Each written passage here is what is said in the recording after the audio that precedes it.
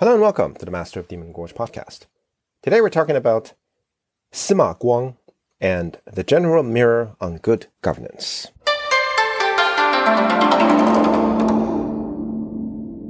We recently talked about the policy digests of the Zhenguan era, that Tang Dynasty book on the art of government, written in dialogue form, which also serves as a partial history of the reign of Emperor Taizong of the Tang.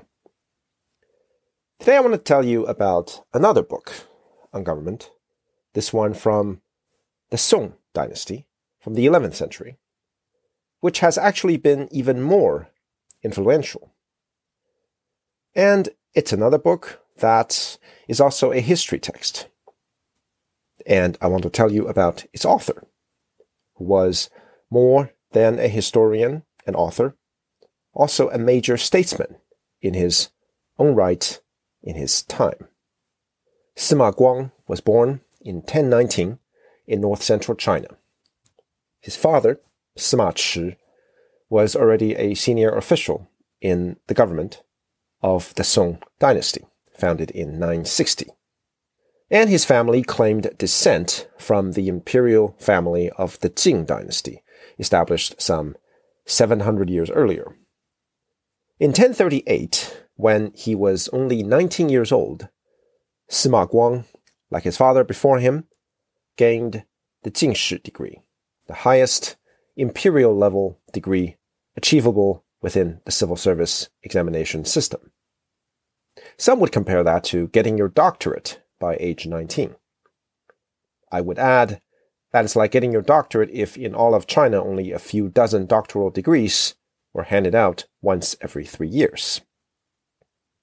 The Jingshi degree, of course, qualified Sima Guang for senior office within the bureaucracy. In his case, he was first made a provincial judge. Imagine going to court and finding a 19-year-old judge on the bench. That same year, as a bright young man with a brilliant future ahead of him, he married the daughter of yet another senior official. But also that same year, the Tangut people on the northwestern frontier established their own empire, which we've talked about before on this podcast, presenting a significant military threat against Song China. Sima Guang and his father, Sima Chi, jointly advised the court on how to deal with the Tangut at this time. Then, in quick succession in 1039 and 1041, Sima Guang's mother died, then his father died. Per the custom of the time, Sima Guang retreated from public life to observe the mourning period lasting several years. In 1044, Sima Guang, now 25, returned to politics and quickly rose up the bureaucratic ranks, winning for himself a reputation for getting things done. Even as he worked hard as a day job, he wrote copiously, publishing numerous essays commenting on Chinese history. In 1046, the imperial court called the 27-year-old Sima Guang to the capital to serve on the ancient Chinese equivalent of the Supreme Court. A few years after that, Sima Guang moved to the Bureau of National History and worked there for several years. To us moderns, moving from the Supreme Court to a department in charge of writing history books seems like a demotion. But you need to remember the importance of history writing in the Chinese tradition, the fact that each dynasty carried a political responsibility for studying and drafting the history of the previous era. But despite eventually writing the book we're going to get to soon, Sima Guang didn't initially stay at the Bureau of National History. From 1054 to 1058, he went to the provinces again, serving in several capacities. Back in the capital, after 1058, he was for a time a court advisor, like Wu Jing, the author of the policy digests of Zhenguan. This means it was his job to tell the emperor things the emperor might not have wanted to hear, to find problems and failures within the government, and to suggest improvements. Then he served for a time in the Central Secretariat, the government's central policy-making agency, before returning to the role of court advisor. Somewhere in those years, he was also made a member of the Imperial Academy. But after the emperor refused to listen to a number of his recommendations, often because other vested interests were arrayed against him, Sima Guang grew disillusioned with the role of the court advisor.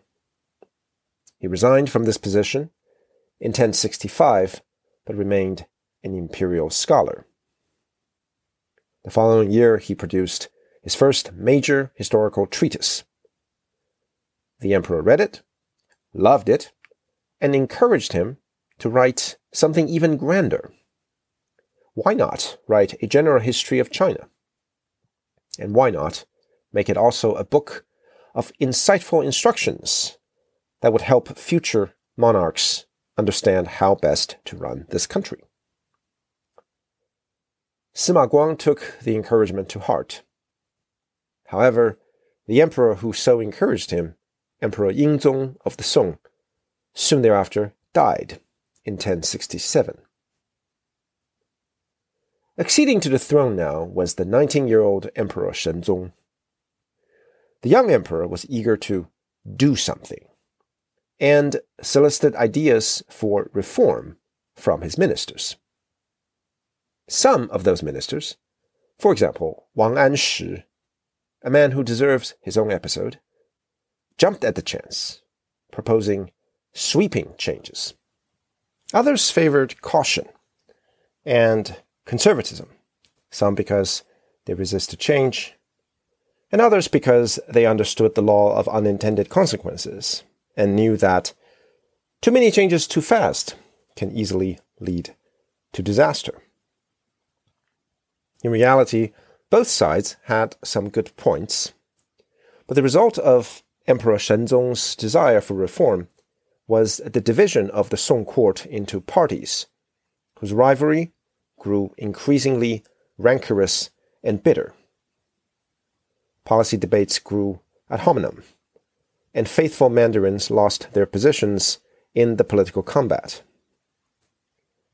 During this time, Sima Guang largely sided with the conservatives, although he initially thought the reformers had some good ideas. In 1071, a fellow minister and a close friend lost his position due to voicing some criticisms of the reformers considered overly vociferous.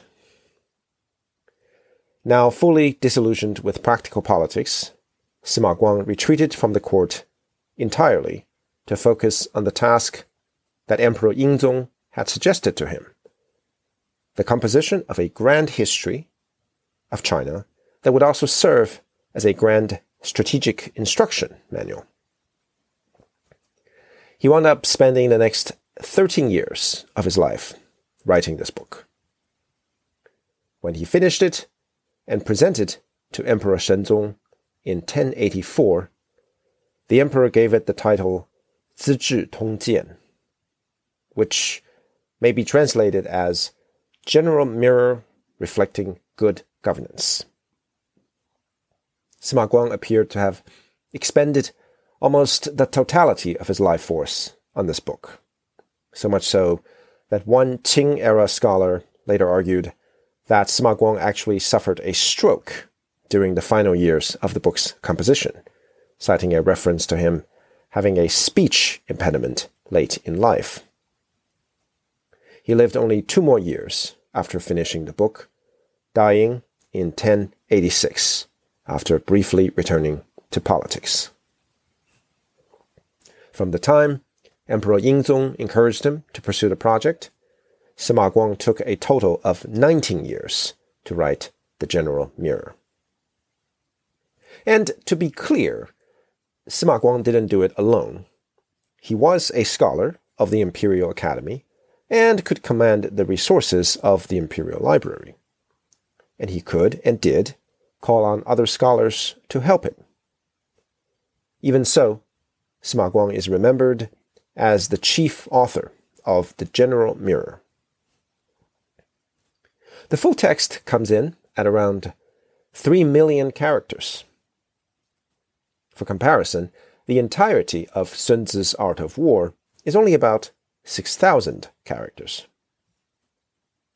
And the General Mirror provides an account of Chinese history from 403 BC to 959 AD, telling the stories of 16 different political regimes over 1,362 years. Besides other established historical sources, Sima Guang and his colleagues pulled up lesser-known histories and even personal memoirs and other private accounts. In total, they relied on 322 sources, many of which have since been lost, and so are now only preserved by the General Mirror in excerpt form. In structure, the General Mirror follows the example of the Zuo Zhuan, the Zuo tradition, the ancient text that we've talked about on this podcast. In other words, it recounts events in chronological order, telling the reader what happened in one year, then the next year, then the year after that. But it supplies commentaries and explanations to help the reader understand the beginnings and endings of the many stories. And the book's focus is on the rise and fall of each political regime, the rise and fall of great powers, to borrow a phrase from the modern historian Paul Kennedy. So naturally, it's mainly about politics, wars, and the rivalries between different tribes and races. Remember, Emperor Yingzong's instruction to Sima Guang was to produce a work that would help to educate future princes and prepare them for the arduous and highly imperfect work of government.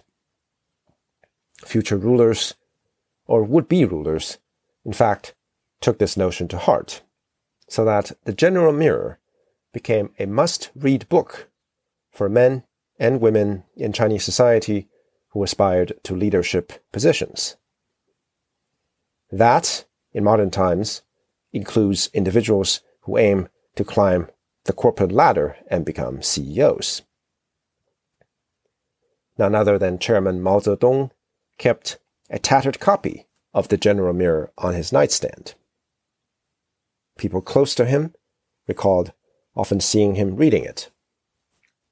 Late in life, Mao bragged to an underling that he had read the General Mirror a total of 17 times. And in the General Mirror, Sima Guang proposed a view that is, I think, strikingly modern. Actually, it's so modern that many of us moderns are still trying to catch up to it. It's this relativistic view of the concept of legitimacy. Lots of polities came and went in the course of Chinese history, obviously. And oftentimes, multiple regimes coexisted simultaneously. During the North and South dynasties, for example. Or during the 5 dynasties and 10 kingdoms preceding the Song dynasty.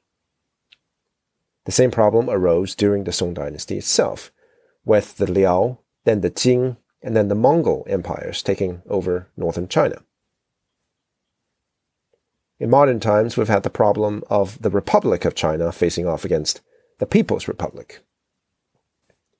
When multiple regimes coexisted, who was the legitimate government of China? Even in modern times, many of us instinctively favor certain regimes over others.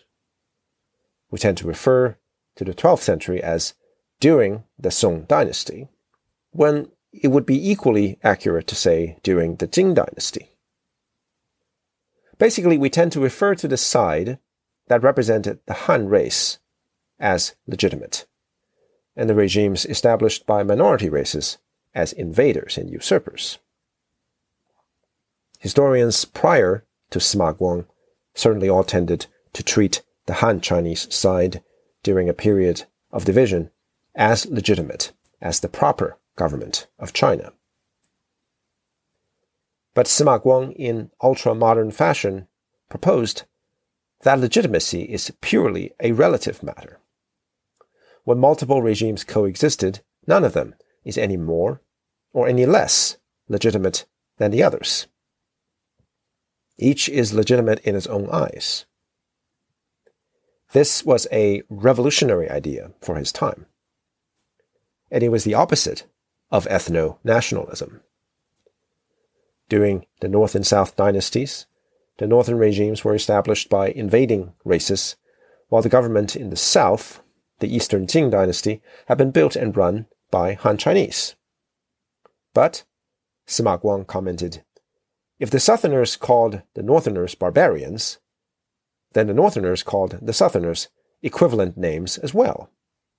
The racial identity of a regime's rulers, Sima Guang emphasized, was absolutely irrelevant to the legitimacy of the regime. For a medieval man, Sima Guang was very enlightened on ideas about race.